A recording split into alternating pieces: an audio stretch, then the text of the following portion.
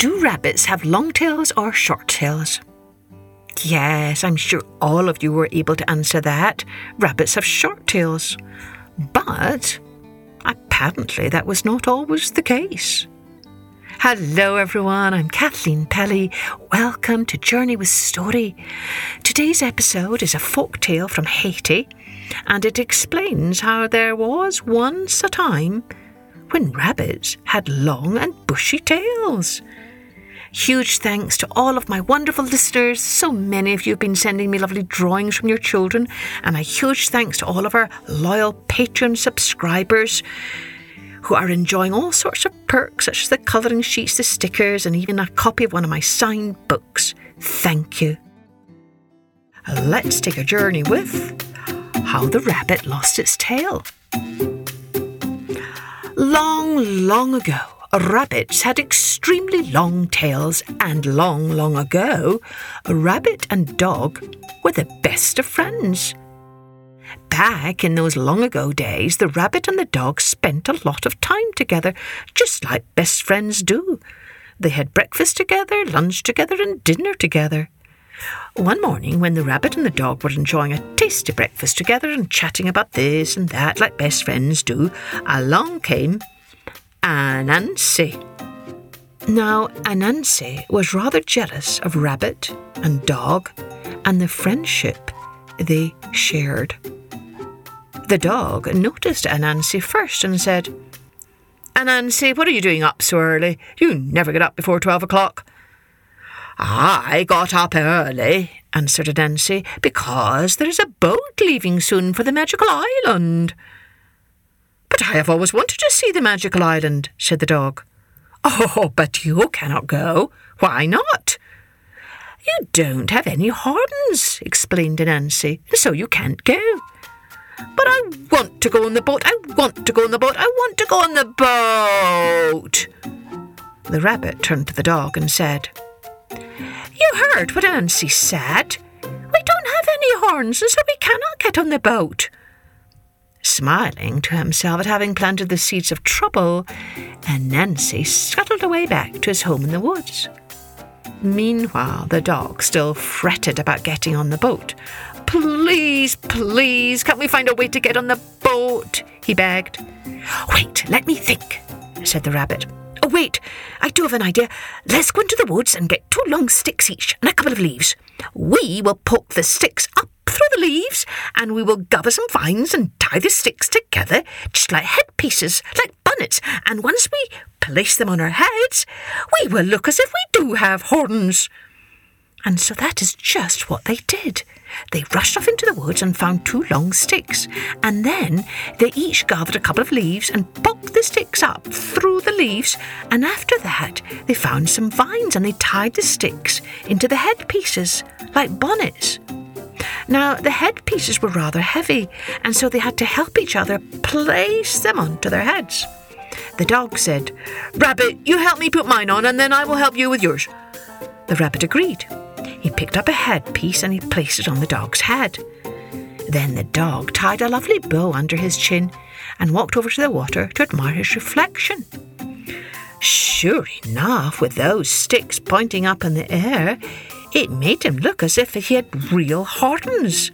"See how nice I look." Yes, yes, agreed the rabbit. "You look very nice. Now come on, help me get my horns on." But the dog was still busy admiring himself. Wait, I want to look some more at my new horns and see how handsome I am." "Oh, hurry up," scolded the rabbit. "It's my turn now. I need you to help me." Just then they heard a horn blaring. The magical boat was coming ashore. "Time to go," cried the dog. "Got to dash. Goodbye, goodbye." And off he dashed. "No, no, no," cried the rabbit. "Wait for me." But already the dog had lined up with all the horned animals. A cow, a rhinoceros, a yak, a giraffe, a wildebeest, an antelope, a gazelle, a buffalo, a bison, a unicorn, a moose. All of those animals with horns were boarding the boat, and there was the dog with his false horns boarding right along with them. When the rabbit saw what was happening, he fumed with rage. As the boat started to sail off, the rabbit noticed a little hill next to the water, and he raced over and climbed to the top of that little hill.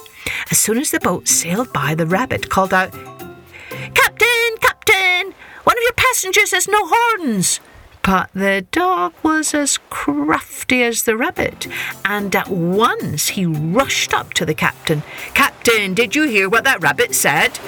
He said, turn the boat to the left. And so the captain, who had not heard at all what the rabbit had shouted, did what Dog said and turned the boat to the left. The rabbit did not give up. At once he ran over to the next hill and he cried out as loudly as he could, "Captain, oh Captain, one of your passengers has no horns." But once again the dog raced up to the captain and said, "Captain, did you hear what that rabbit said? Turn the boat to the right. And again, not knowing what the rabbit had really said, the captain obeyed the dog and turned the boat to the right. The rabbit looked ahead and saw one last little hill left. He ran as fast as he could to the top of that hill and he called out with all his might, "Captain, oh Captain, one of your passengers has no horns." Well, now this time the wind carried those words across the water over the stern of the boat, right up to the captain's ears. "What? One of my passengers has no horns?" he shouted. "Trim the sail, drop the anchor, stop the boat and line up." All the animals lined up and the captain walked over to the cow and checked her horns. Then he checked the moose and the wildebeest, the yak, the ox, the unicorn, the giraffe, the rhinoceros, the antelope, the elk, and he was getting closer and closer to the dog. The dog knew he was going to get caught, and so he jumped over the side of the boat and doggy paddled to the shore. When the rabbit saw the dog coming closer and closer toward him and saw the angry fire in his eyes, he decided to turn and flee. As he ran, his tail flopped and flipped and flopped. The dog was drawing closer and closer. The rabbit kept running. His long tail continued to flop and flip and flop. And all the while the dog was gaining ground. He was getting closer and closer and closer. Finally, the rabbit reached the safety of his home and he jumped into that rabbit hole, but he didn't have enough time to pull in that long bushy tail of his.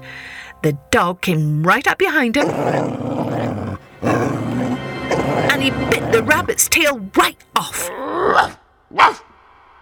And ever since that day, rabbits have short little tails, and dogs are always chasing them. Well, it sounds like that dog was really mad at the rabbit. But then again, the rabbit was really mad at the dog for going off without him. So what do you think?